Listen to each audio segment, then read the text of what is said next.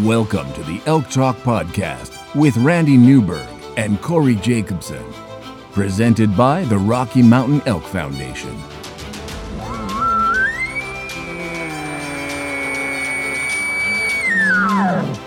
The goal is, what little you and I know about elk hunting, we share with people.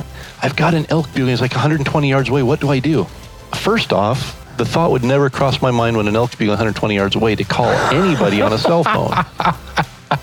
All elk? All the time? Only elk? Only elk. Well, it's us having conversations, so we usually go down some rabbit holes, but If you hunt with Corey Jacobson, you will find the landscape is full of rabbit holes. We're just going to make this up as we go. and you look at it like, oh, that's a target-rich environment. But if you're trying to single one out, a solo target there is much easier to go into than a big group. We record everything, so there's no BSing, no lying, no faking it with us. Did we hit the record I button? thought I forgot to hit the record button. If you want to know something about elk hunting, this probably isn't the podcast to listen to.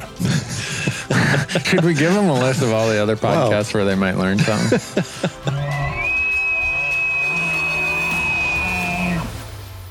The Elk Talk Podcast is brought to you by the Rocky Mountain Elk Foundation, ensuring the future of elk, other wildlife, their habitat, and our hunting heritage. To become a member, go to rmef.org.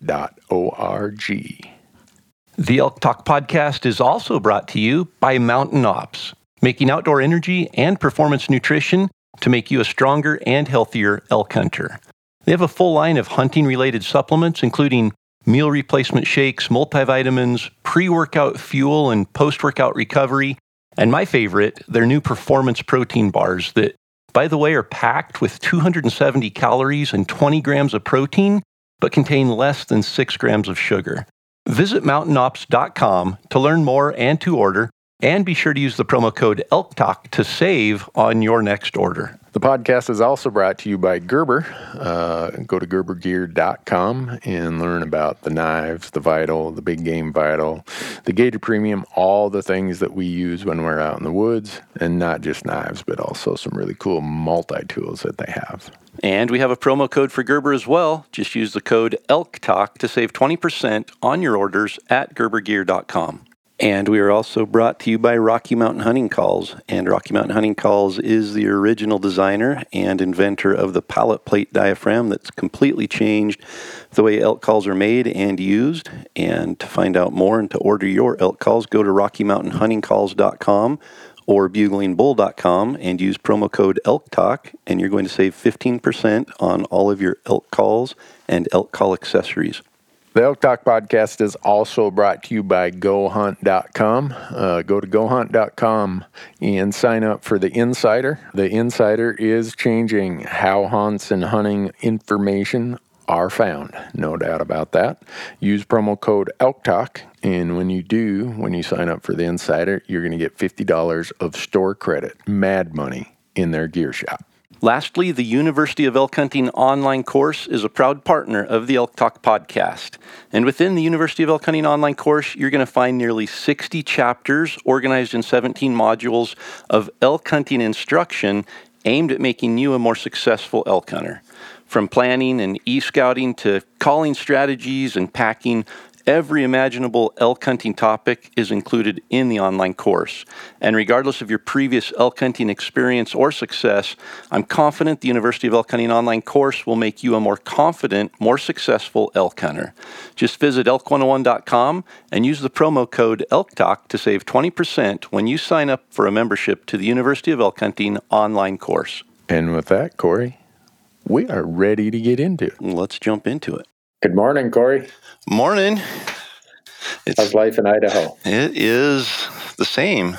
It's good. Really? Yeah, we're not having a winter yet. It's cold. We're getting winter temperatures, but no moisture for a long time. Yeah, we have no snow on the ground here. And I live south of Bozeman in the foothills, and that's like the snow trap of the Gallatin Valley. And I have no snow in my yard. Yeah. Yeah. I got a lot of dog turds. My neighbors they sick their dog over to my yard. Hey, go poop in Randy's yard. I'm not sure that's a good thing. It's not a good thing. I'm gonna have to go talk to my neighbor and say, all right, I love your dogs, man. And if they want to poop in my yard, that's fine. But this spring, I hope you're going to clean it up. Yeah, it might be easier to clean up now than in the spring. Yeah.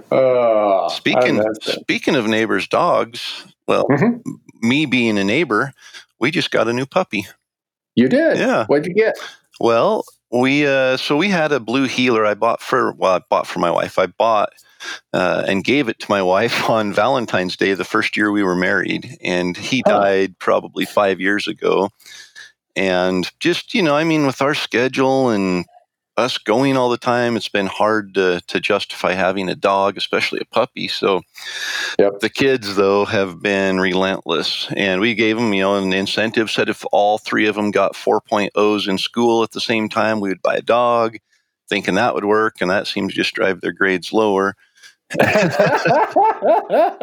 But my daughter found one a while back on Craigslist and sent me a picture of it, and it was half lab and half border collie. And I thought it was a cute little puppy. And, I didn't really look into that puppy necessarily, but I did start doing some research on that breed of dog and was liking what I was finding. And I ended up searching for a black lab border collie mix and found a litter, and they had a male and a female left. So we surprised the kids and took them to look at them, and they got out, and we bought a female black lab border collie mix. And the appealing part to me was the size. They don't get as big as a lab. Mm-hmm. The nose, they have incredible noses. The intelligence, they're incredibly easy to train. And I saw a picture of one with a shed antler in its mouth, and I was sold. So I knew there had to be a motive. There was a side motive for sure. So we are training Coda to be a shed dog, and she is doing incredibly well at, what is she, 11 weeks now? So wow. Yeah. Cool. Yeah. Well, that's a good disruption to normal behavior in your house, because if it's like most pups, well, maybe you got the black lab part out of it, because I had a male black lab and then I had a female chocolate lab. The female chocolate lab loved garden hoses, and the male chocolate lab or male black lab liked to chew on anything until it was about 1.5 years old. Shoes, the stock of your shotgun, the butt of your shotgun, couch. The list goes on and on. My female chocolate lab ate a rug one day. And so I had to take her to the vet. They had to do surgery because of these synthetic rugs. Obviously, they can't digest it. My dog's about ready to die. So, just add another $500 a month to the household budget. Yeah, no, unfortunately, it didn't breed out the lab chewing. She likes to chew on everything from your pinky finger to the side of a coffee table to anything. So she's not as bad as our blue heeler. Our blue heeler never outgrew chewing, and it was same thing. We tried and tried everything we could, and we just finally had to basically chew proof everything that we put him up against.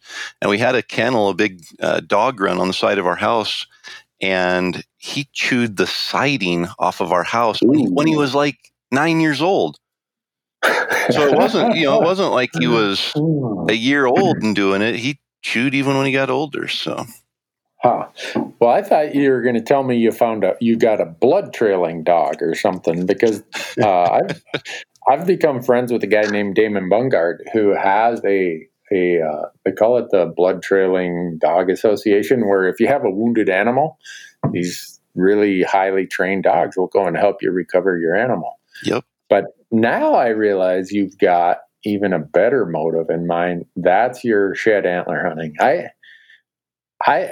I have 2 elk antlers hanging in my shop that are sheds. And the only reason they came out of the Wyoming desert with me is I couldn't find a tree to hang them. I was going to say, I saw a video on YouTube of you a few days ago, and you're standing in your shop with a shed antler draped over your shoulder. And I thought, wait, something's wrong here, because Randy doesn't carry shed antlers. And if that ended up in his shed, there's a reason for it.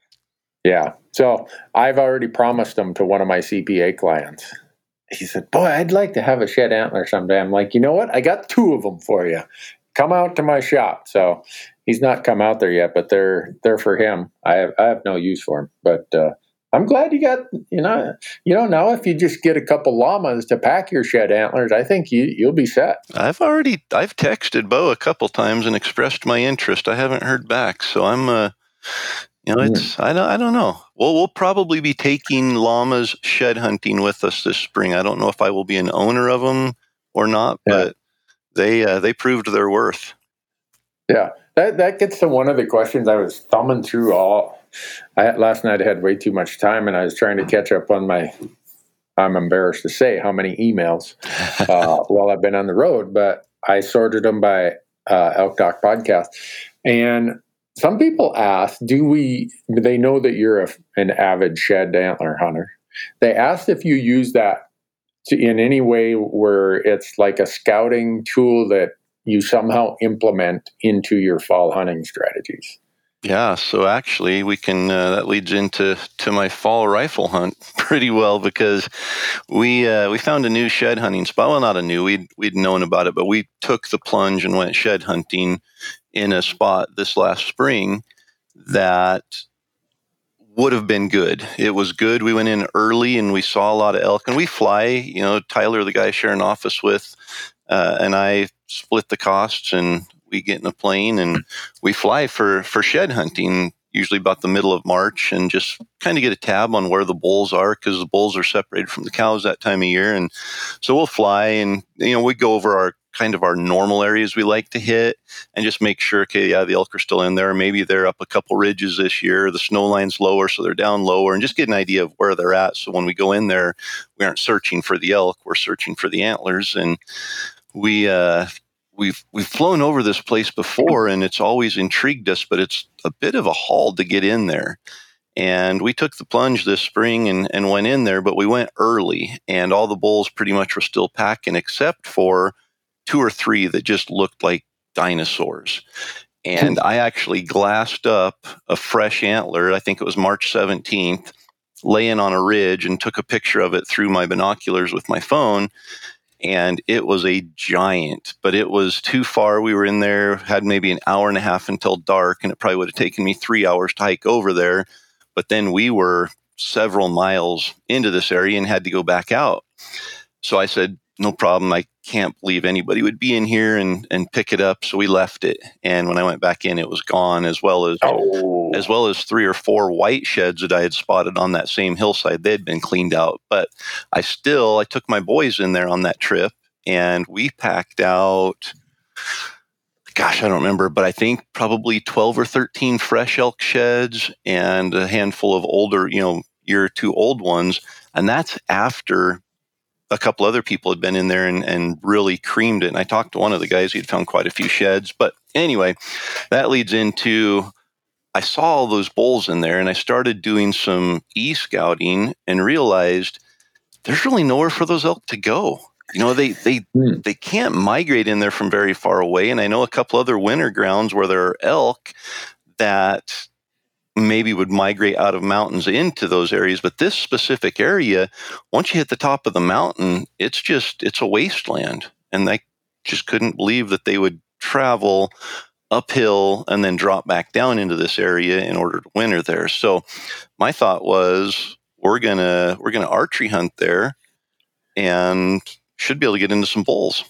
And we did archery hunt in there a day or 2. In fact, Dale went with us one of the days, and that's when he said he was never going back in there. And if we were going back in there, we needed a new camera guy. And so we didn't. But we managed to buy leftover non-resident elk tags in Idaho last year, and we got them for the rifle season in this area. And so a second elk tag. Yep. So we went. You can do that. And before anyone gets all fired up, residents of Idaho can do that. So can non-residents.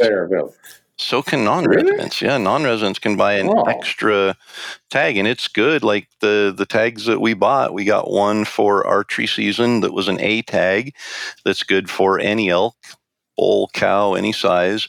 And then the rifle hunt is good for any antlered elk, the tag that we got. So Okay. We, the last 2 years, the fishing game's actually sold out of the non-resident elk tags, so there haven't been leftover ones. But we found a little loophole last year where a couple leftover tags got added to a pool that was available if you were on the ball and ready for it. And as soon as those tags were added, we were there waiting, and we ended up buying 2 of them. Cool. Yeah. Anyhow, so typically we hunted Montana last year with you on that rifle hunt. And that's really the first time I've extended my season into October or November. Mm-hmm. And this year we thought, hey, we've got rifle tags in Idaho, so it's another week of hunting. But the real dilemma was, how do we get in there with camp and stay for a week? And then how do we pack elk out of there? And we did a podcast a while ago with our friend Bo Beatty, who just happens to own a whole bunch of llamas. Yeah. And that proved to be the solution we were looking for. So we packed up camp on 4 llamas, and we hiked into this area, and we set up camp, and we tended llamas and hunted with llamas and packed with llamas for the next 5 days. Cool. And it was a lot like the drive home from the hospital with our firstborn child. There's a sense of anxiety and fear and unknown and feeling like you aren't prepared. And I definitely went through that taking llamas, because it was me and Donnie and cameraman John, and we had nobody that had any experience with llamas other than I petted them last year at camp when Bo used them to pack out Donnie's elk. Yep.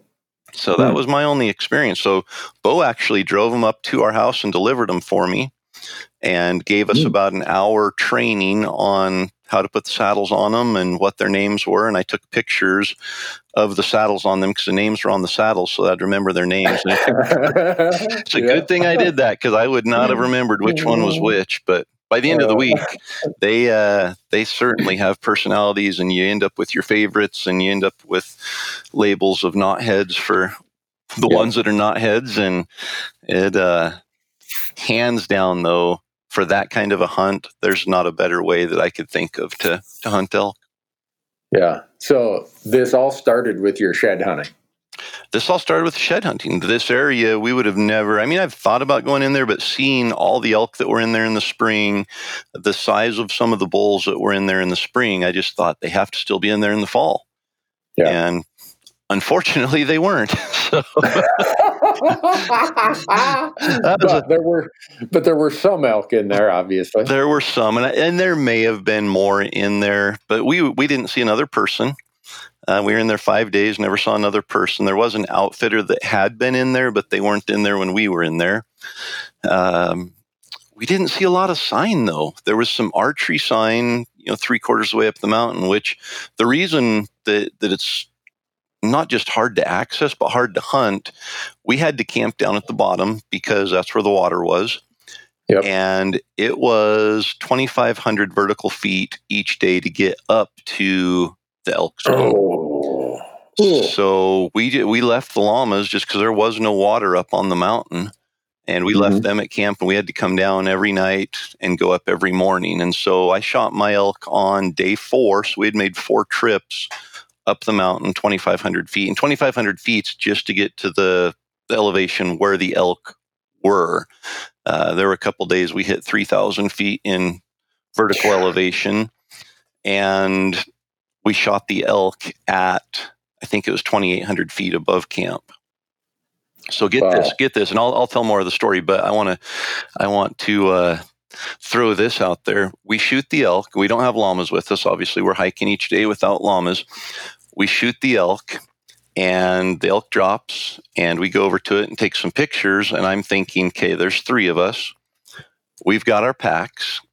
It's going to be heavy because it was a good-sized elk and big body, big mountain bull, and they're going to be heavy. But we've packed out an elk in one trip with 3 of us multiple times before, and it's not fun, but it's all downhill. And yes, it's steep downhill, but at least we aren't climbing uphill with the load. So in my mind, I'm preparing, thinking, okay, I'll take a hind and a front, That's probably going to be 110, 120 pounds. Plus, I'm going to have to pack the antlers. Plus, I have my gear that's probably 25 pounds from the day. And I'm thinking, okay, I can do it. Just one time, I've got trekking poles. We'll do it. Cameraman John says, I want to get some content of us packing elk with llamas. I will walk back to camp and bring 2 llamas back up to load the elk on the llamas and then pack out with the llamas. Cameraman John dropped 2,800 feet in vertical elevation, and it was probably 3.5 miles back to camp. Got 2 llamas, and again, John didn't do any. I mean, he didn't saddle up the llamas. We showed him pictures on our cell phones up on the mountain of what it looked like to saddle them up. He went down, picked out the 2 we told him to bring, saddled them up, brought them up there, and was back, climbed the 2,800 feet and 3.5 miles back up to us. And we loaded 3/4 of the elk on 2 llamas. I think I had the antlers and probably 25 pounds of meat. And then John and Donnie each had probably 30 or 35 pounds of meat in addition to gear that they had hiking out of there. So John was the hero on that trip. Whoa. I hope you gave him a big bonus. No, I just told him, him going down and doing that just prevented him from having to haul the biggest portion of the elk off the mountain. So, wow. But he did capture some really cool pictures of us with the llamas and packing and, right at dark. We literally got to the ridge at dark. I think we got back to camp around midnight. Those llamas were incredible. Yeah. Wow. That's a way to thin out the competition. Yeah. You would have had no competition from me if we were in camp and you said, I'm going to climb up there and shoot a bull at 2,800 feet. I'd say, you know what, Corey, I'll have dinner ready when you get back. Well, you remember I did invite you to go with us. I know. Yeah. And you used the key terms, steep and deep. Yeah. And I said, you know what, Corey, I'm going to be busy that week. I'm trying to save my marriage. Oh, wow. Yeah. But I just, John didn't have any experience at all with llamas. My experience was a 1-hour training from Bo, and we did not have a single negative issue with llamas. Like nothing, not anything. I formed a great friendship with one of them. Johnny is if Johnny's ever available when I need a llama, he is at the top of my request list. Yeah. Well, before anyone gets too carried away with this, the ticket of what you did, and there's a few guys like Bo who have highly trained pack llamas that are bred for mountain packing, that get a lot of exercise and have done this. It's not their quote unquote first rodeo. And that makes all the difference in the world, because you will hear these stories out there of, I wouldn't take one of those spitting, stubborn, stinky things in the woods for anything. Well, they probably had a pasture llama that they pulled out of their brother-in-law's sheep flock and thought it was going to be ready to go pack 100 pounds of elk. Yep. So getting them from the right person and making sure they're highly fit, trained athletes is key. So just to give you an idea, when we came back down the mountain, we were on a ridge that was, it was a gradual descent. We dropped probably 1,000 feet in elevation on this ridge, going mile and a half, probably a mile and a half. And we hit where we had to choose to either stay on the ridge and go left where it dropped off rather steeply, or drop straight off to the right. And when we got there, it's dark, and I have a pretty good headlamp, and I shined it down and thought, there is no way in the world I'm going down this, let alone a llama with, we had 80 pounds on Johnny. No, Johnny was less. Johnny had 70. I think Tokyo had 80. And I'm looking at it going, there is no way that I don't trust myself to go down it. If that llama even stumbles, it will roll 1,500 vertical feet to the bottom. Yeah. And so we didn't. But as we turned to the left there, John said, right, here's where I came up. And I said, what? He said, yeah, I turned off the trail down there at the mouth of the creek and came straight up this. he took those 2 llamas up it, and he's like, they did phenomenal. They didn't even balk at it. They walked right up this mountain. They followed me everywhere. They didn't tug. They didn't pull. He's like, they had worked. They were out of breath a few times. We had to stop, but he came straight up that mountain with those llamas. And when we went down the other way, which was still, there were times that I'm looking at it going, it's not dangerous, but with load on your back, if you fall, you might roll a couple times and have to grab onto something to stop you. Those llamas were pushing us, like not nudging us like in a bad way, but they were totally fine. When I would slow down, think maybe I'd take this a little bit slower, they're like, why are you slowing down? We're good. Just keep going. It was so impressive. They are so impressive. When I told the story on a prior podcast about my Colorado elk hunt, first rifle hunt, went back in, took us 7 hours to get back there. I think we were 7.5 miles, and we had 4 llamas, me, 2 camera guys, and it was incredible how comfortable we could be because llamas. Yep. And then when I shot a bull, I thought dead fallen llamas is a train wreck. And it could be at times, but they are so good at picking their way. If you can step over it, maybe slightly below your crotch, they are such athletes. They just like bloop, and they're over it, even with 100 pounds on their back. And so we extracted my bull out of that deadfall. And then the next day, they carried, it took 2.5 llamas for the bull and the antlers and all the meat. And then we carried our camps out, and they carried some of the extra camp gear. But it separates the competition, no doubt about it. Yeah. And so you're going to rent some for antler. What do you guys call it? Antler hunting? Yeah. You know what? When I was younger, and I grew up in a logging town, so everybody called it horn hunting.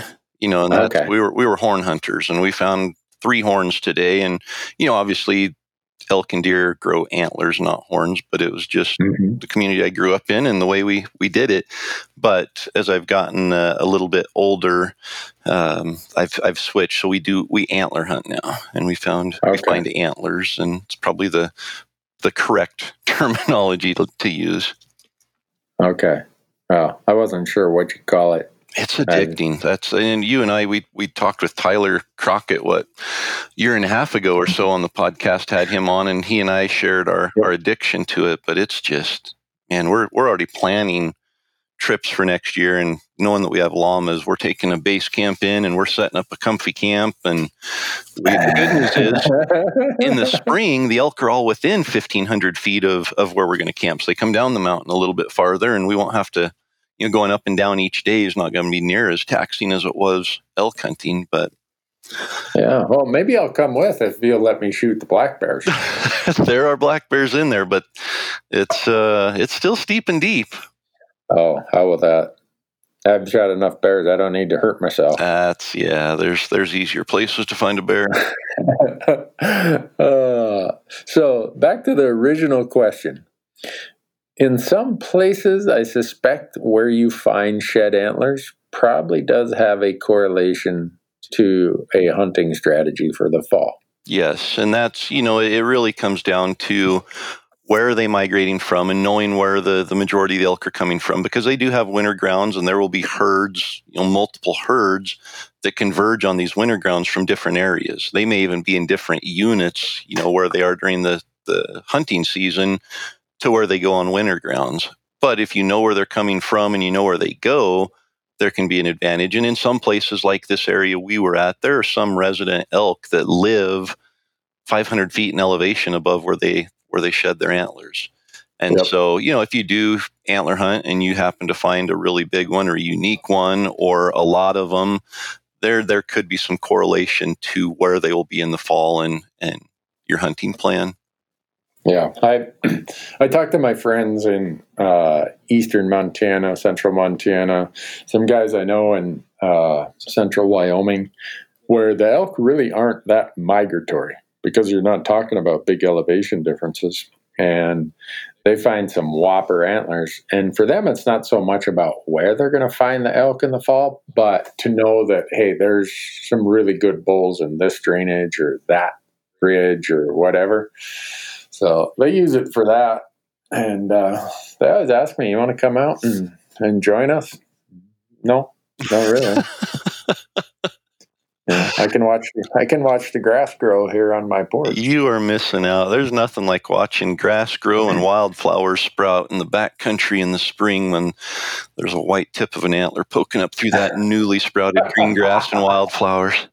Do you ever sell any of them? Yeah, we sell almost all of them. So it's my kids. In fact, my boys, when I took them in there, we shed hunted one day.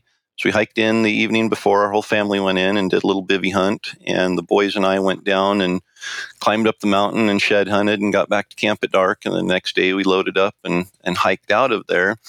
But they each made, I think, $200 that day off of the antlers they had. And, I found probably twice as many as they did. Probably as many as they did combined.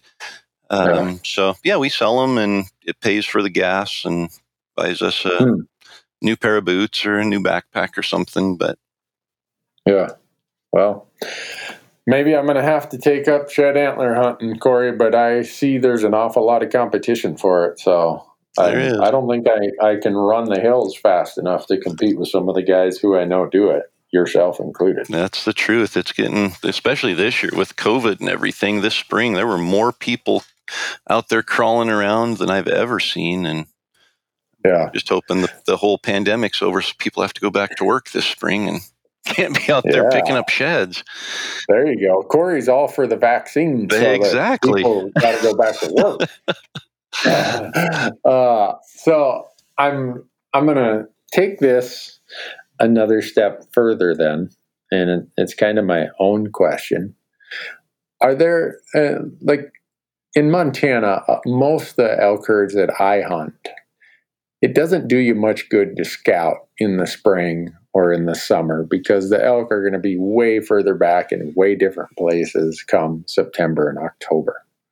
Are there other things you're doing in the spring or summer or whatever months that are fun to get out and do, and maybe just good family things that are adding to your knowledge bank that you're going to apply come hunting season?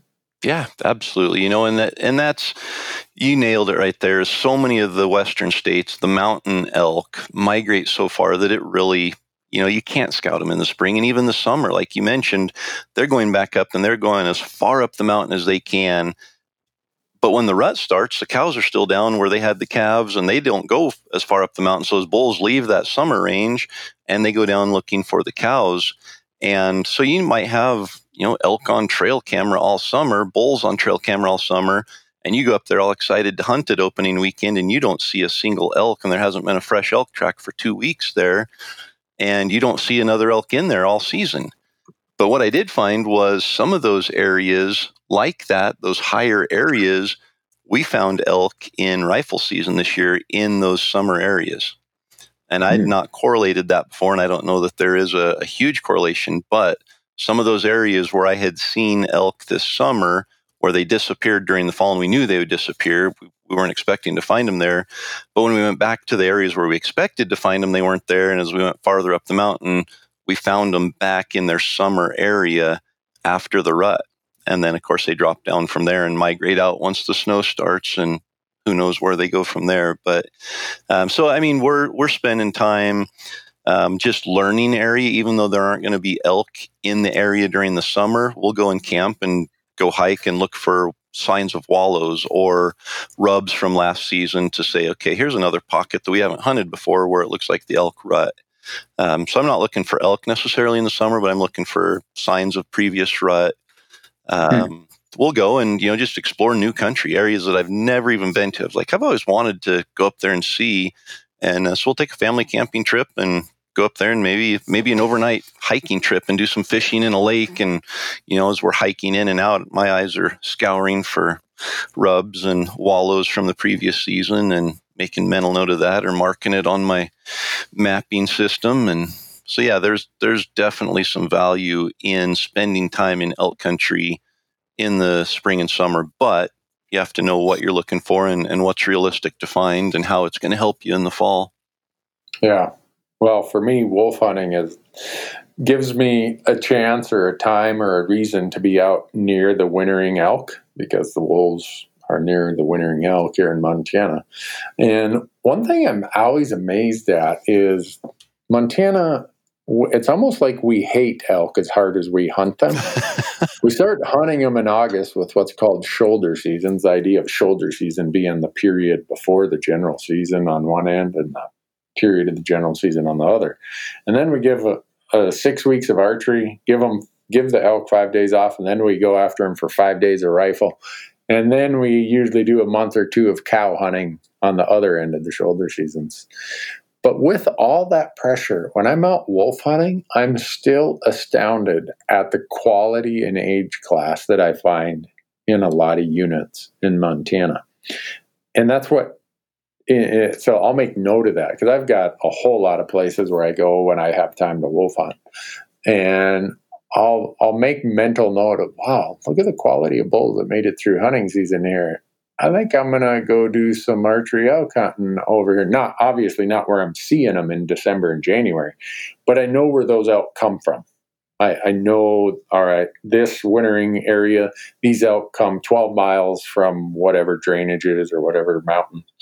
And so it does impact where I decide to go hunt a little bit. Not in a specific sense, but more in a general sense. Yep.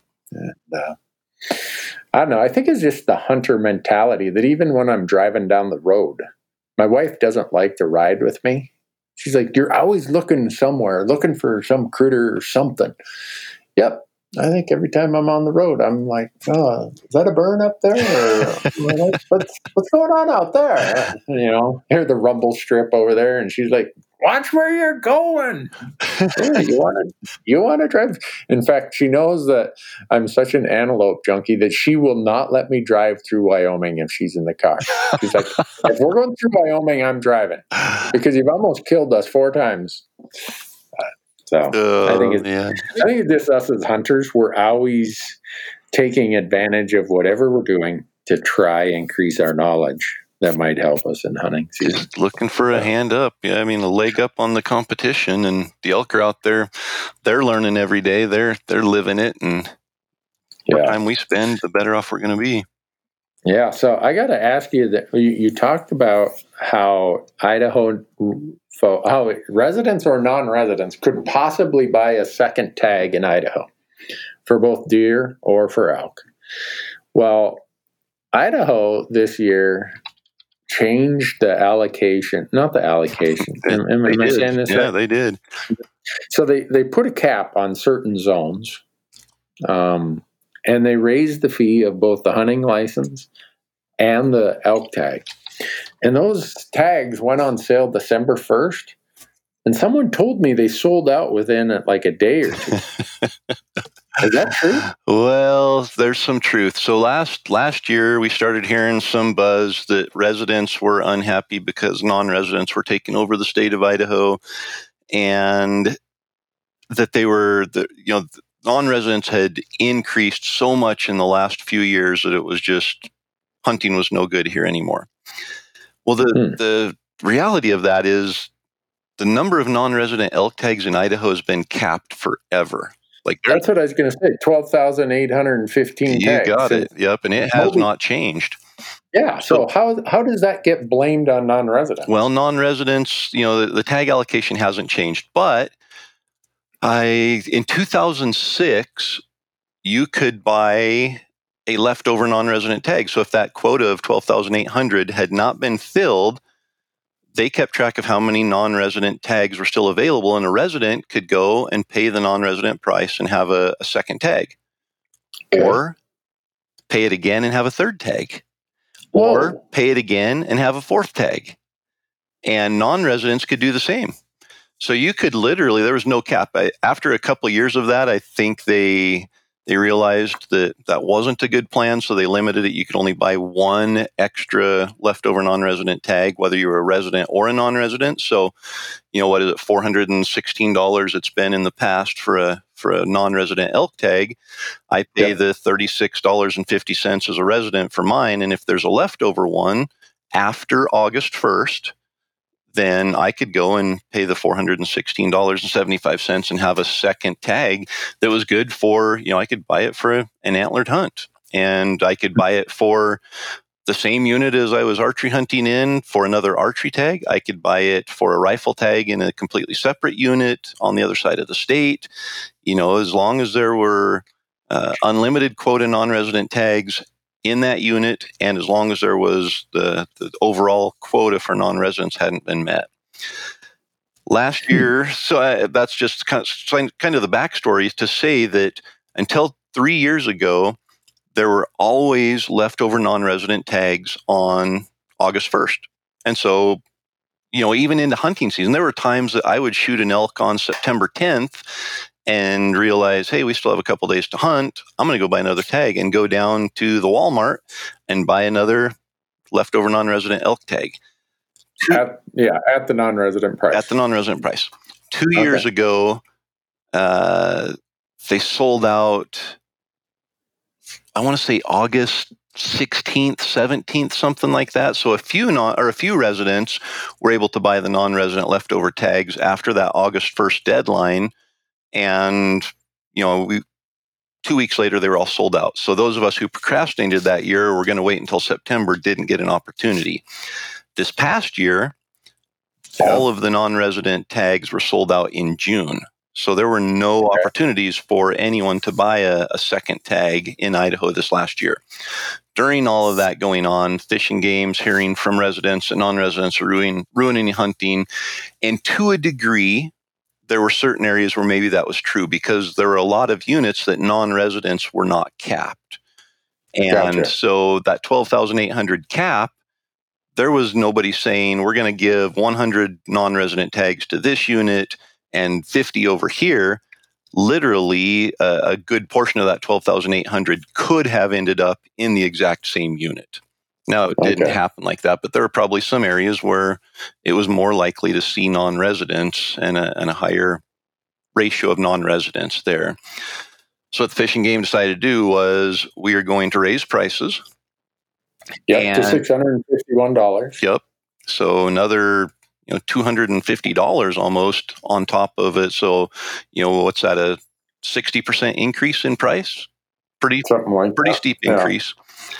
And then in units where there were no quotas for non-residents previously, they looked at some number and some percentage and created a quota.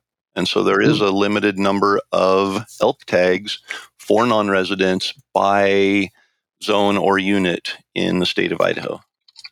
Okay. But the total number of 12,800 tags is still the non-resident cap. It's just in each zone there could be, I'll call it sub-quotas or a sub-cap. Correct. Is that correct? Yeah. Okay. And I'm not 100% sure if they kept it the same. I'm looking here to see.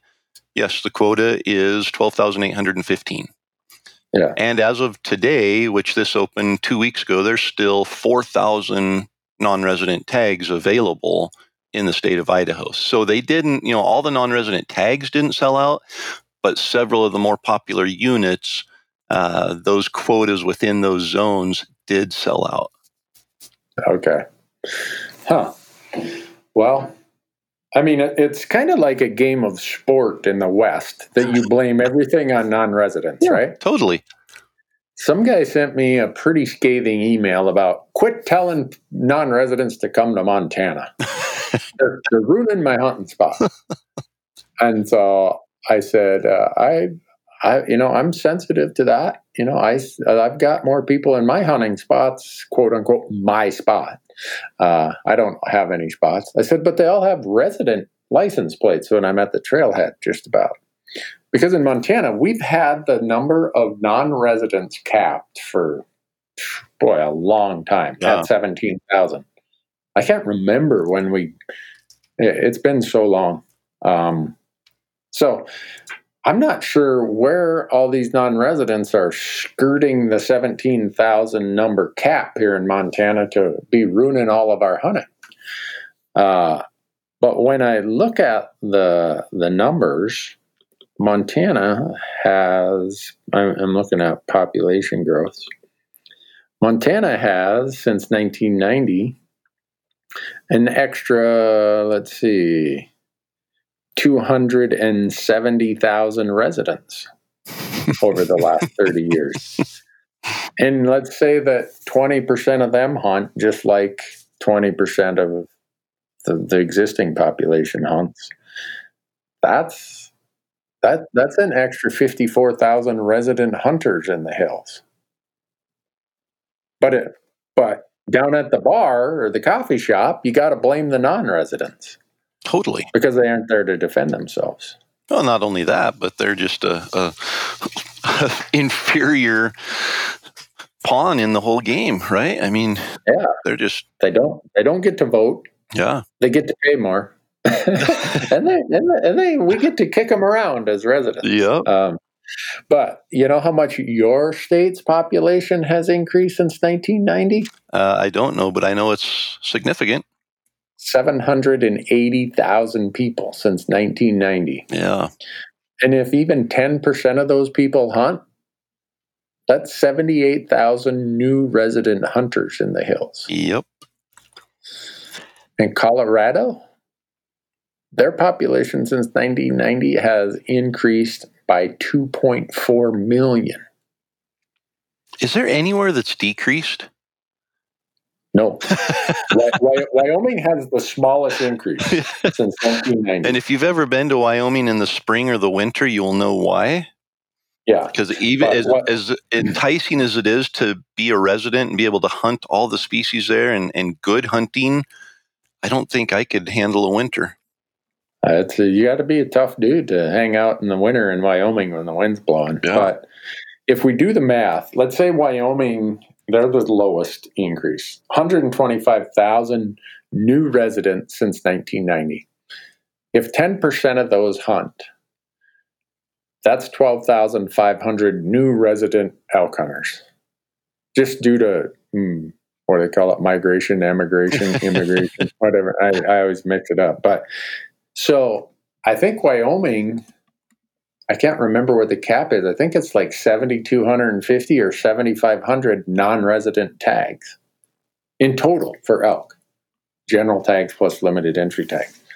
So just the growth in residents in the lowest population growth state in the West is more tags, more new resident hunters than there are all the non-resident tags. By double in the lowest increase. Yeah. So let's just assume, I don't think it's unreasonable in these intermountain states, at least Montana, Idaho, and Wyoming, to assume that 10% of the people hunt. Oh, that's the reason they're moving here. I think a lot of them is because of the hunting opportunities for residents. Yeah. So in your state, if you apply a 10% number, that's 78,000 new hunters, new resident hunters. Yep. And the flip side of that is you cap your non-resident elk hunters at 12,815. And it's been like that since 1990, probably. So yeah.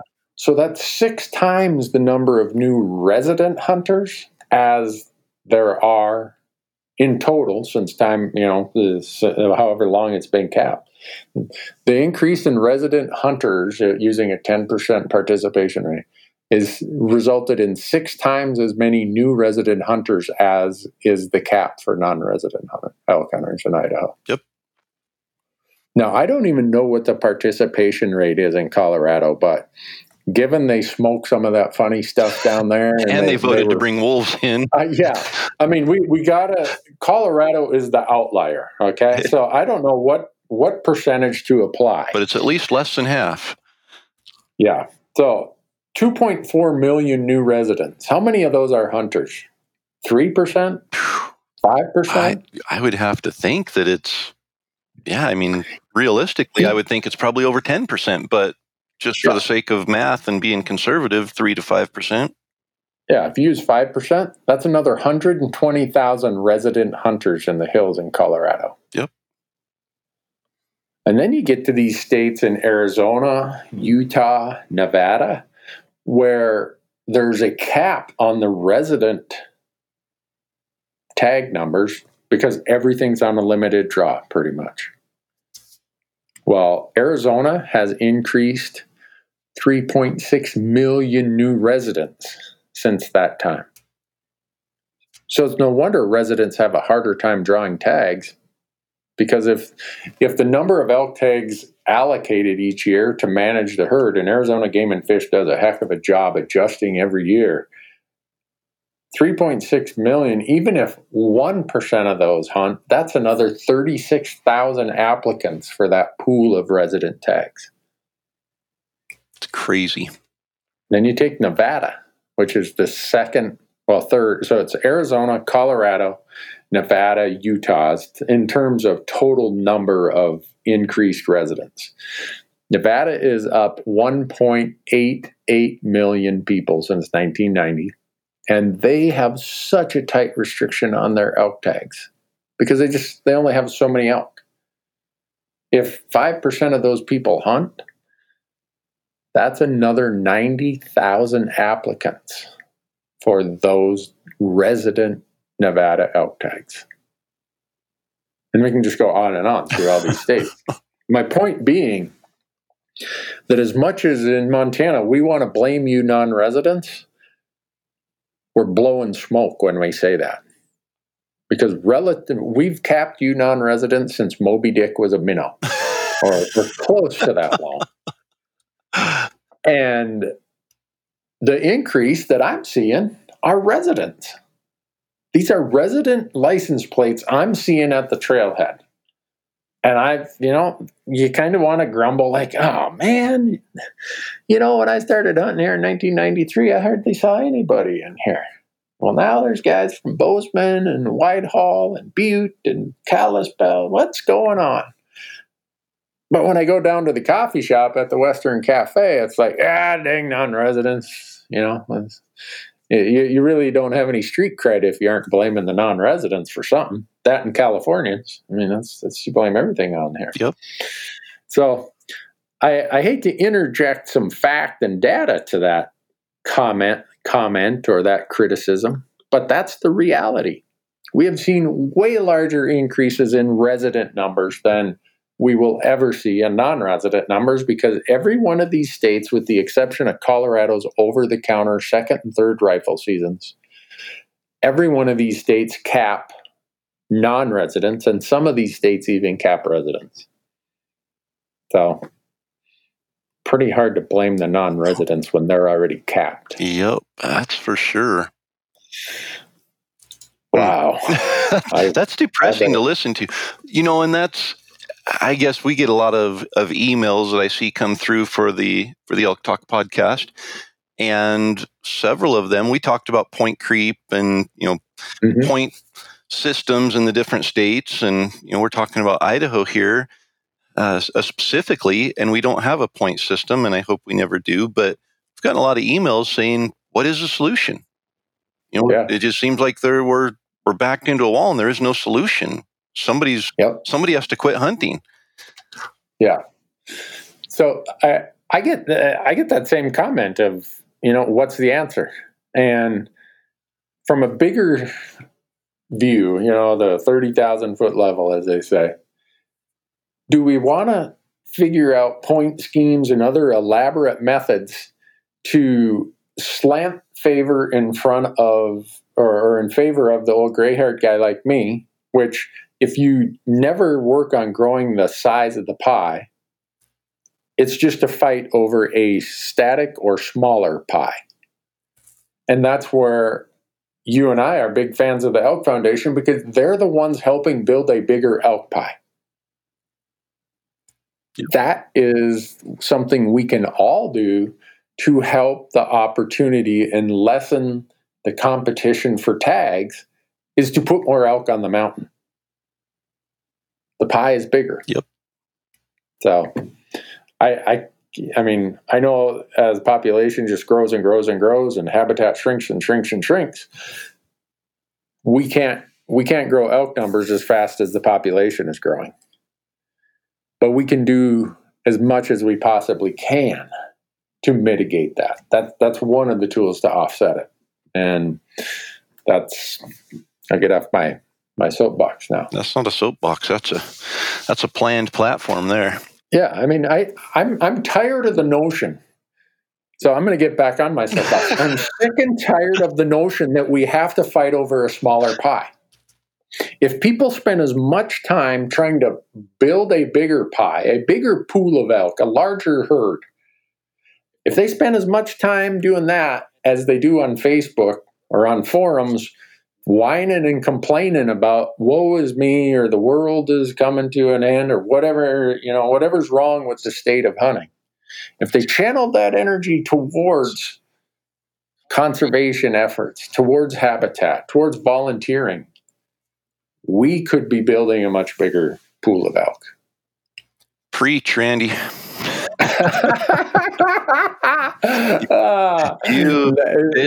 It's a truth, and that's just right. And to Idaho Fish and Game's credit, what they're doing wasn't trying to limit non-residents; it was trying to spread non-residents out and manage them by zone, which they hadn't done before. Before it was basically you did have to choose your zone, but everybody could choose the same zone. So what they did this year was they just set up a quota by zone so they could manage the distribution of non-resident hunters. And, there's definitely going to be some hunters that say, I've hunted this area forever and the tags are all sold out there. Well, there's still 4,000 tags left in the state of Idaho right now. So it's not like anybody's going to be able to say, I can't get my tag.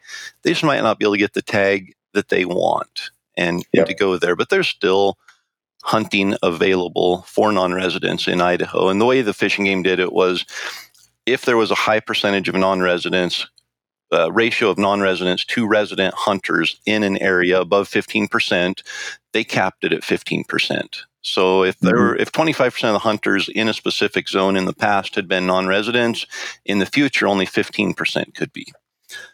Zones that were 10 to 14% non-residents were capped at 10% of that number. And zones with less than 10% were also capped at 10%. So they didn't change the overall number of non-resident hunters. They just distributed them throughout the state. As deer hunters, though, and I know this is the Elk Talk podcast, but just to mention deer hunters in the state of Idaho, because if you buy an elk tag in Idaho, you buy the license, you're coming here. Most of the time there's a deer season going on. So I know a lot of non-residents also bought deer tags.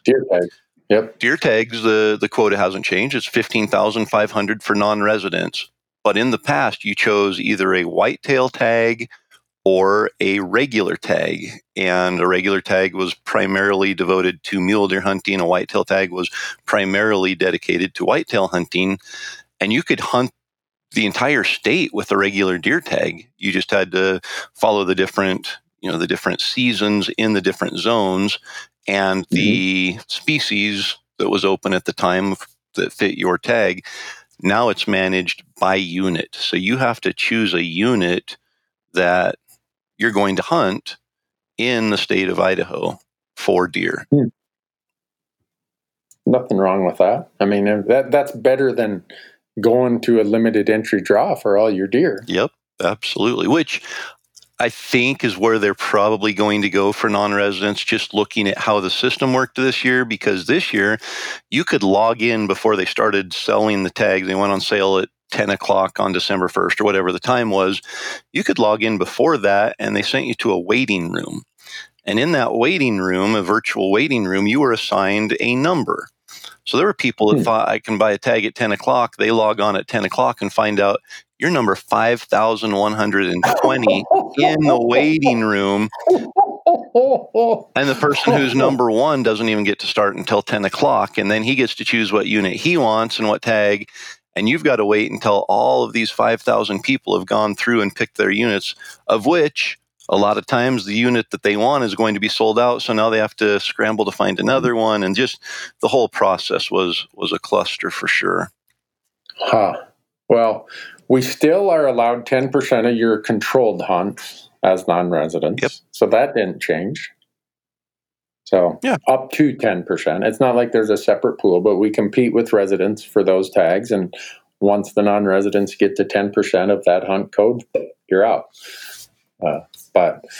So now that I've raised the hackles to every resident hunter in the Rocky Mountain West by saying most of your hunting pressure is coming from residents, not non-residents, I'm going to now raise the hackles of every non-resident hunter who they're typing out the email saying, Randy and Corey, this is federal land. We shouldn't be restricted.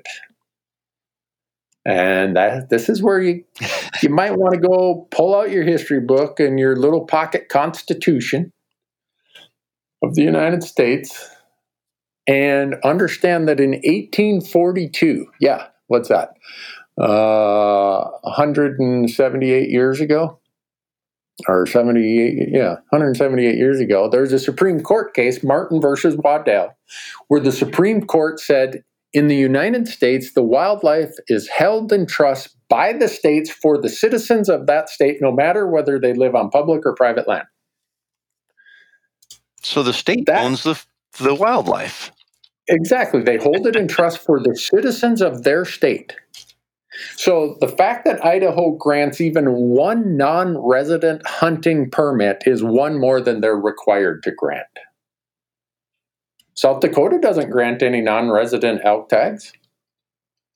And that's their prerogative. They don't have to. So those of you who want to somehow make a connection that, and I'm not saying we should mess over the non-residents, because I'm all for non-residents coming and hunting, and the disparity in fees and percentage of tags, I'm all in favor of that too. I want each state to do what's best for their citizens first, and then offer whatever non-resident opportunity they feel is appropriate, and I'll deal with it. But those of you getting ready to send us an email that says, well, it's federal land, we should all have a fair shot at it, no. Let's take that to the next level. You're saying that because you are a quasi-owner of federal lands via your U.S. citizenship, that somehow connects you to the wildlife that lives on that land. Well, put aside the Supreme Court case that said that's not true. No matter where wildlife lives, it's held in trust by the state and managed by the state. Take that to the next logical step of, okay, if you think because you're a U.S. citizen, i.e. federal landowner, that gives you equal rights for wildlife, does that mean you would want Ted Turner, who owns hundreds of thousands of acres here in Montana, that somehow he should be granted exclusive access and tags because of his ownership of wildlife? But isn't that how it happens in some states? Well, it doesn't. If you get close enough to Texas, it kind of happens that way. Quasi-management of wildlife, it is the landowner in states where it's just about all private. But my point is, you can't have it both ways. You can't say, hey, I should have equal opportunity to that wildlife because it's on federal land. If you say that, then guess what? In Montana, we're 2/3 private land, 1/3 public. Does that mean 2/3 of our elk hunting opportunity should be granted to the landowners for them to sell and bargain and do what they want with? No. The Supreme Court says the wildlife is held in trust for the citizens of that state, not the citizens of the United States, but the citizens of that state within which the wildlife is standing. So, yep, it is what it is. Yeah, so rather than fight and argue about all this stuff, I take a little bit of history into account and say, well, that's how it is. How do I make it work for what how I like to hunt? And in fact, now I'm able to travel and hunt more. And how do I build a bigger pool of elk or a bigger pool of mule deer or a bigger herd of antelope? Because the bigger the herds, the more opportunity we all have. Yep. Man, I feel like I'm giving a sermon on the mountain.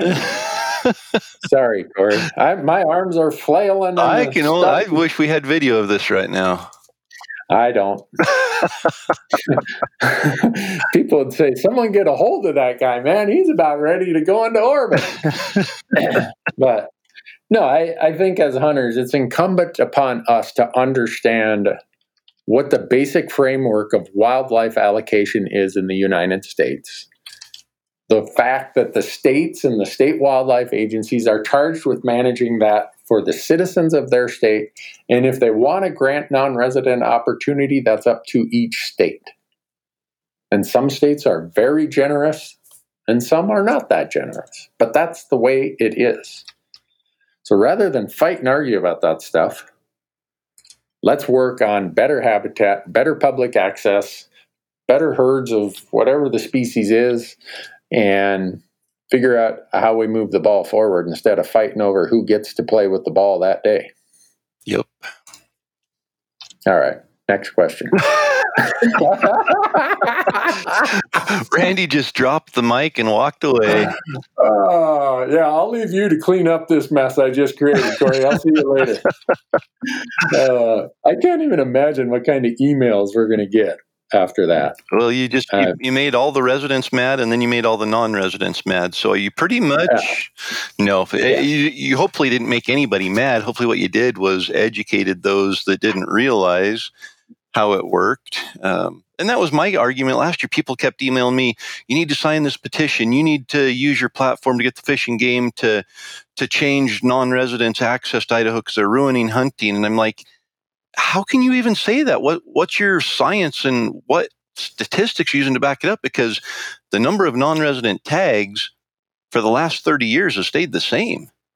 So there aren't more non-residents hunting the state of Idaho. There might be more non-residents in your specific area, and maybe we need to look at a solution to distribute them, which I think is what Fish and Game finally realized and attempted to do. They certainly didn't do the best job in the world this year, but I think they'll iron it out. But yeah, just this competition between residents and non-residents. Residents own the wildlife. So there shouldn't be competition. There should be non-residents who are grateful for the management of the wildlife in those states where they're allowed to go and hunt.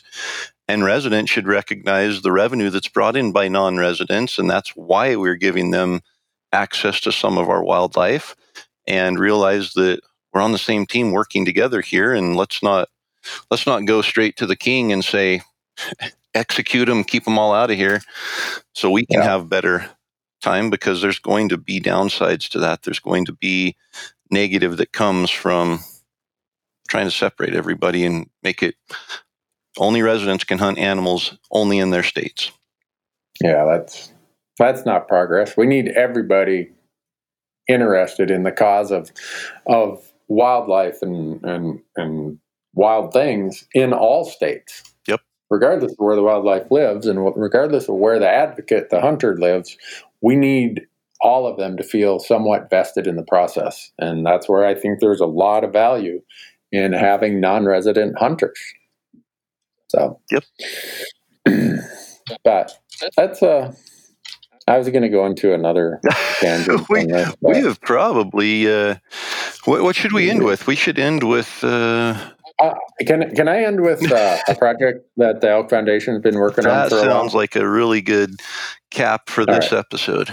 So the Elk Foundation closed this deal or started working on this deal, had a buy-sell on it for a couple of years. And in November, it finally closed. And it's in south central Colorado.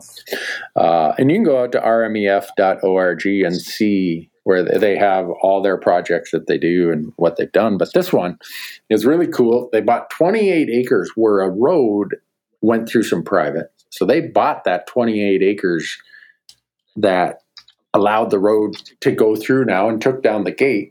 And they turned it over to the BLM.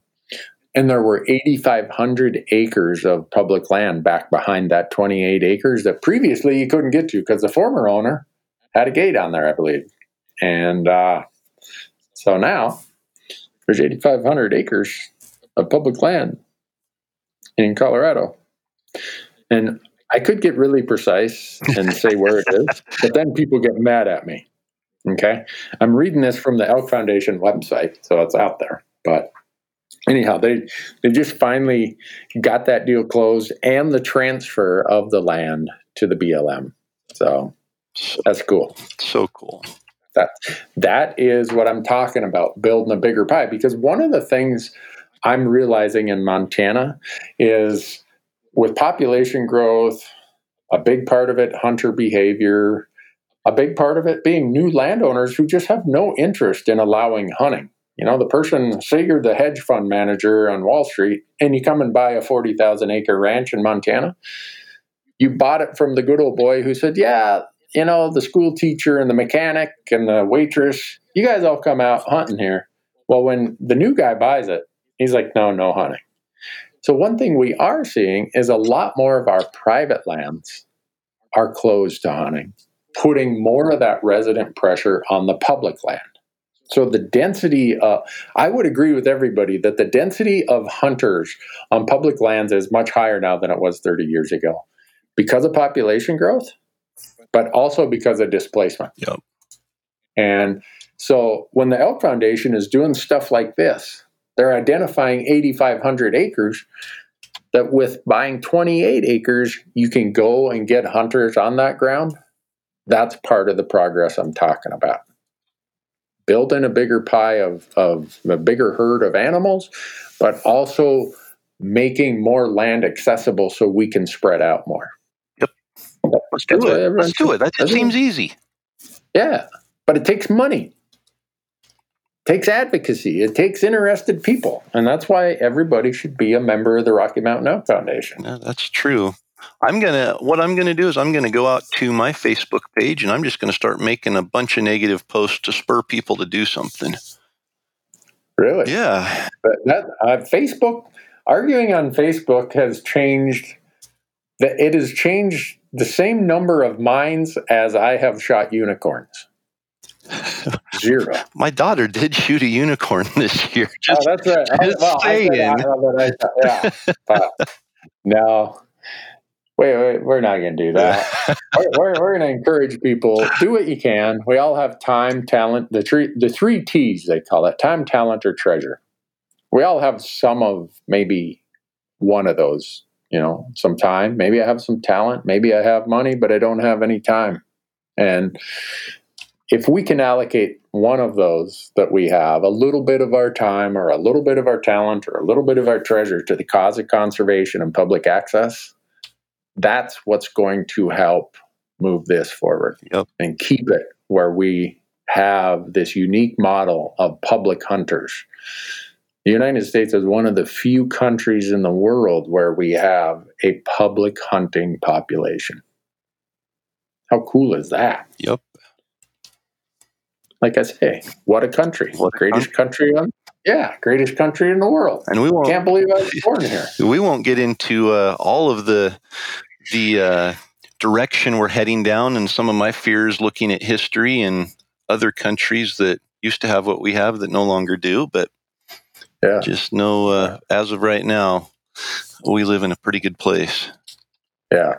So that's the high note to leave it on, Corey. There you go. You did it. We weren't born in, you know, some city of 45 million people or some country of 1 billion or whatever. Or we weren't born into a country where nobody owns firearms or nobody gets to go hunting. Yeah. We're lucky. Yep. In fact, I feel so lucky just thinking about that. I'm going to take my wife out and we're going to go and get a drive-through at the Dairy Queen. I thought you were going to say you were going to go hunting. I said you've been doing that for the last 4 months. Yeah. Well, I figured she deserves a Dairy Queen after, you know, taking care of everything while I've been gone for 100 days. See, that's just not fair. We don't have Dairy Queens where I'm at. Yeah, that's why I wouldn't move there if there wasn't a Dairy Queen. I got 2 of them within a half-hour drive of my house. Yeah. So, I mean, right there is your property has been devalued heavily. Oh, yeah. If we put a Dairy Queen here in town, my property value would probably double. Probably. But I would spend all of that value at Dairy Queen, so it wouldn't gain me anything. Well, we didn't get to that many questions here, but I think we started down a path where this isn't going to be the first podcast you're going to hear this spring or this winter about these very heated arguments or debates about allocation of opportunity, costs, whatever. Send us your emails about what people are thinking about it. I mean, where do they go? Elk Talk Podcast and click the contact us. That's what they do? Yep. All right. And hopefully they'll do that. And we can't forget, until the end of January 31st, 2021, anyone who signs up for the Go Hunt Insider, which you should, if you want to have all the best information at your fingertips and 3D maps and everything, everyone who signs up between now and then, or is even an active Insider member who had previously used our promo code, they're in the drawing for an RMEF Life membership. So cool. Cool. Yeah. Yeah.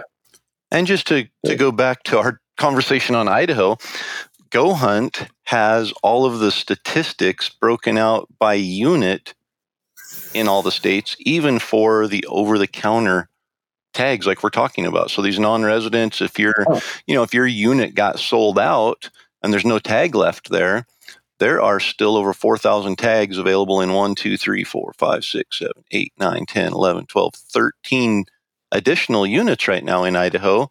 And you could research all 13 of those units, even though they're over the counter. It's not a limited entry type of a thing. Over the counter, you can see the statistics on it and make an educated choice on which of those units are now your backup unit because you didn't get the tag in your unit of choice. There you go. You should be a salesman, Corey. You find value everywhere. I do. Maybe that's why I have no money. It's because I find value everywhere. No, I'm with you. That's it's so easy to read a headline and think, oh, the sky's falling. You know what? Usually you should disregard the headline because it's probably most often it's written by somebody who doesn't know their butt from third base. And do your own research. As though Go Hunt used to have this motto called "Be your own hunting consultant," and that's what I say. You should. Don't put this in the hands of somebody else. Do it yourself. But I've been doing it since 1995. I can't believe I've been applying in multiple states since 1995. I hope my wife doesn't listen to this podcast, because she'll do the quick math and she'll know how much money I've rat-holed into my hunting budget that she never heard about. I think our wives already know. I think it's kind of like a teenager. They think they're getting away with things that their parents don't know, and their parents just sit there and just shake their head, and they're like, okay, yeah, go over there and help the old lady get her car battery charged again. We know what you're really doing. But I think our wives are the same way. They say, yes, honey, that's great. That's so good that you're providing organic meat for us and filling our freezer, and it's not even costing us a thing. And in the back of their mind, they're saying, I know exactly how much you're spending. I know how many days you're gone. Yeah. Perfect example of that was yesterday. My wife says, hey, you got a call from the taxidermist. Your mountain caribou is ready to pick up. I want to come with you when you pick it up. I'm like, she never wants to go with to the taxidermist. So her and the dog jump in the truck. I go out there, then a beautiful day, trying to change the subject, thinking the eventuality is she's going to ask me, how much did that cost? And usually I pay cash for these things because then she doesn't know. Well, she hands me the checkbook and says, here. I'm like, wait a second. She's going to let this come out of the household budget? There is a catch. I'm walking into a booby trap here, and I'm so dumb as the husband of 30 years. I'm going to walk right in there anyhow because the household budget is going to pay for my mountain caribou. You're thinking you're the winner the whole time. Yeah. Yep. And so I go in there, write the check, come out this unbelievable amount. I'm so impressed with it. Wrap it in blankets, put it in the back of the truck, hand her the checkbook. And she doesn't even open it to see, because, they got the duplicate copy in there. And I'm like, She wants a new car. Something's up here. So we drive home. It's about 25 minutes to my house. And we get about 5 minutes away from the house, and she opens up the checkbook and looks. It's like, huh. She says the amount. She's just quiet. I'm like, this is the bait. This is where the trap is going to spring. She's waiting for me to respond to her comment of, $850. She didn't say anything more. We get in the house, and all yesterday afternoon, I'm walking around on pins and needles like, all right, what is it going to be? Well, this goes back to a podcast we did previously. This morning over coffee, I find out that she's buying a greenhouse, thanks to my buddy Corey, who built his wife a greenhouse. See? It works out. See, that's a positive. You made that all sound like it was a negative conversation. But you got a caribou mount, and you didn't even have to build a greenhouse. No, but I got to buy one, and guess who's got to haul all the dirt in there? Guess who's got to run make sure the electricity and everything else? I'm guessing it's not going to be you. I'm guessing you're just going to have to find somebody to do it. That's what I would like to do, but I don't know that there's a professional greenhouse maintenance person that you can hire. So. Not only am I going to pay about $5,000, so the point of this is my caribou mount did not cost $850. It cost about $5,850 because she showed me on the internet some of these greenhouse kits that you can get. By the time I pay somebody to put it together, run the power to it, and all the other things she wants, now she wants an underground, we're supposed to run water to it. I'm like, well, that's what buckets are for. We got a frost-free well pump right out here. That's what buckets are for. Oh, no. It's going to be a $5,000 bill. So this is how dumb. I knew I was walking into a trap. But did you think I could see what the trap was? Nope. Walked right into it. $5,000 later, my wife's, I'm sure she's going to have a greenhouse that makes the neighbors just envy. Yeah. All because my buddy Corey on a podcast one day, my wife overheard him say, yeah, built my wife a greenhouse this summer. It's not my fault. So I'm now getting to the point where I don't want to be handy. I don't want to have power tools. I'm about ready to get rid of any friends who are handy. And you are one of the handier friends that I have. Yes, I'm at the top of your list. You're on thin ice, my friend. I mean, you might just have to split this greenhouse with me. Well, I was going to make another recommendation.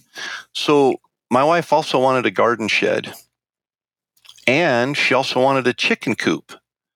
So no way. I built a 3-in-1. So half of the building is greenhouse, the other half is garden shed, and then on the end of it is the chicken coop. My neighbors all have chickens. Yeah. I live out in the country.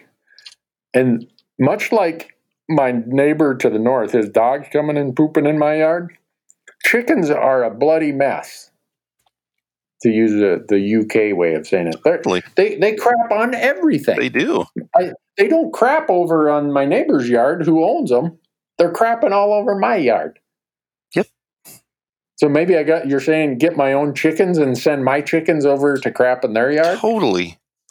Okay. All right. Well, and that's part of what the chicken coop that we built, and there's a run attached to it also. So our chickens don't just completely range free.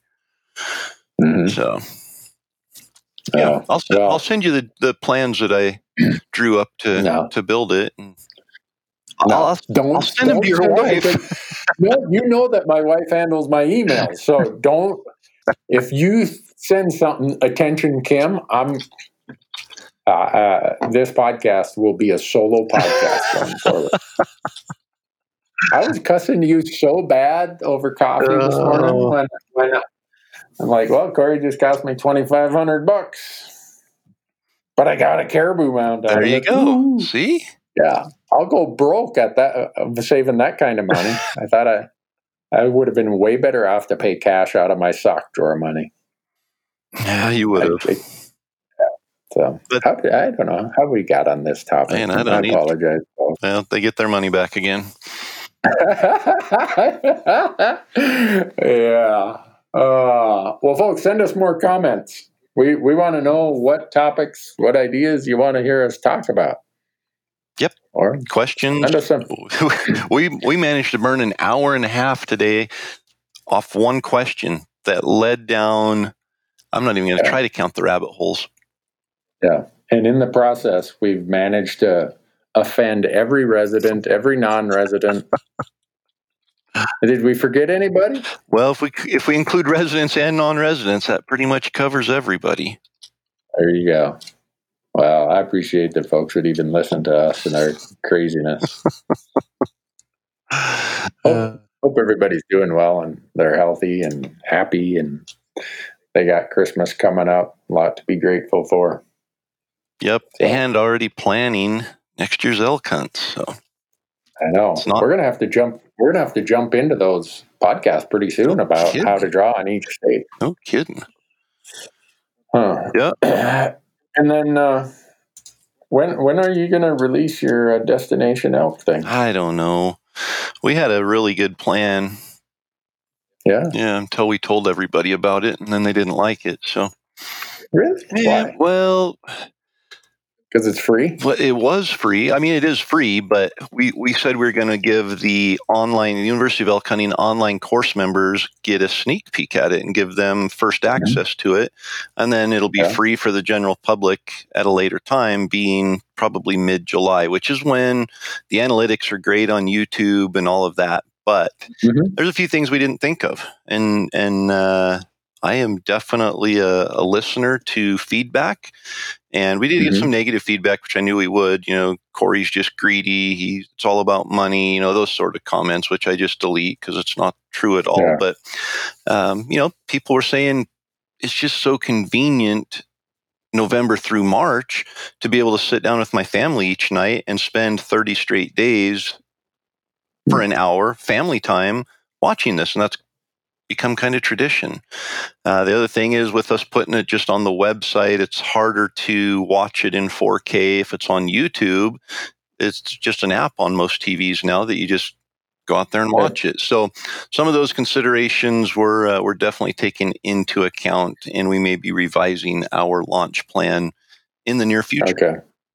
Okay. So yeah, well, to appease the voice of those who we are trying to appease. Yeah. No, that's good. I like that. Yeah. So since you got me over here offending everybody, you better be doing double duty over there and trying to soothe everybody. Yeah, Randy goes out and does the damage, and I have to come through and do damage control. So completely changing our plan just to make up. You're the cleanup guy. Yep. Yeah. I wake up every morning. My motto is I'm not happy till you're not happy. I don't believe that for a minute. I don't, but I had a CPA client who he was complaining about a certain person, and he told me that. I'm like, what did you say? He said, oh, he's not happy till I'm not happy.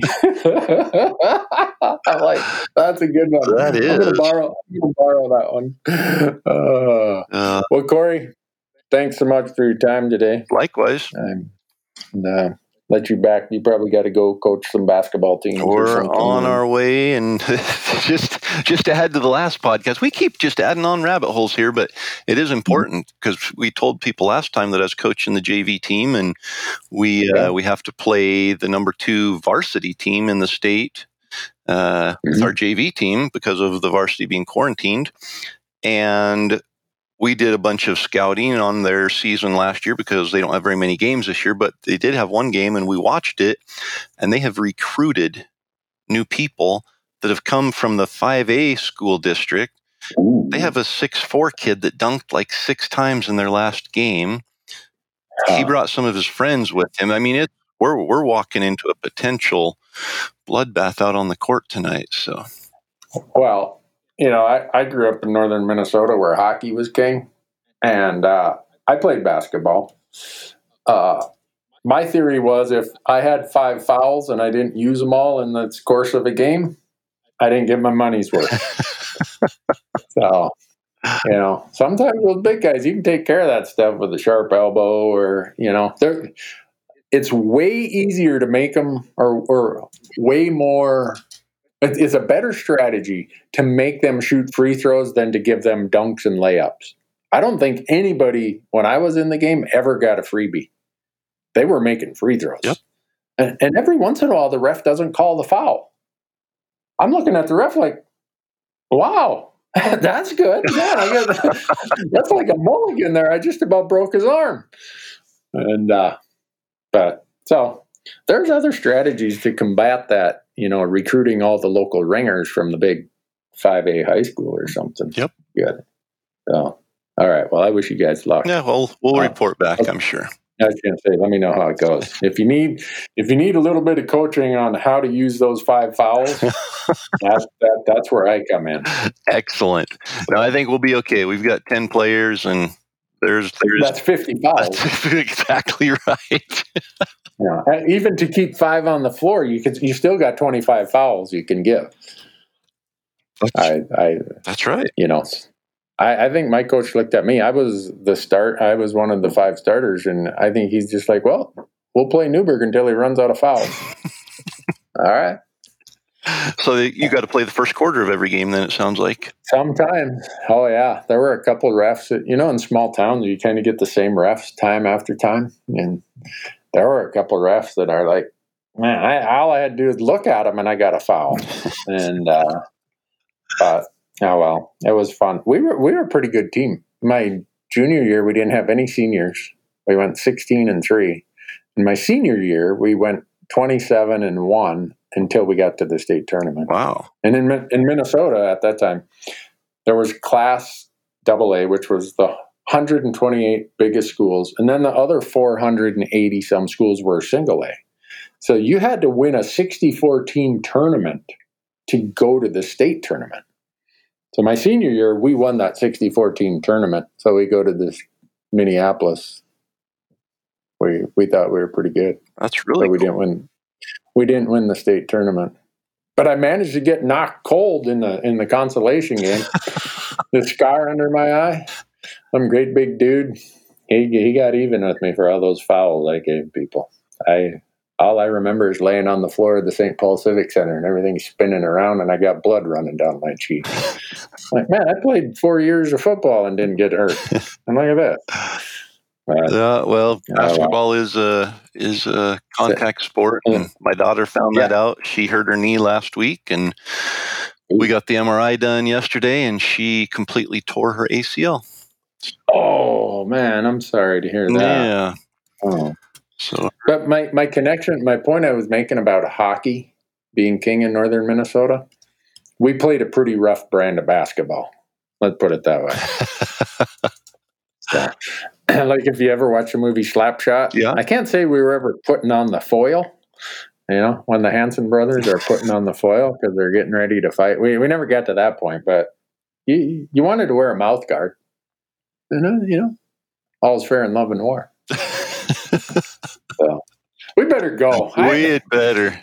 Man, I hope your daughter's knee gets well. It will. She's got elk to hunt this fall. Yep, she's wanting to shed hunt this spring, so we're trying to get her in the next week or two to get it cut on and sewed back up. So darn, sorry to hear that. Yeah, well, she's a sophomore, so she's got more time. Yeah. Well, thanks for being here, everyone. Sorry for all the tangents, but that's how it goes in the cold of winter. That's right. We'll have more real elk hunting topics to talk about here really soon. Yeah. Thanks, Corey. Yeah. Thanks, Randy. Thanks, everybody.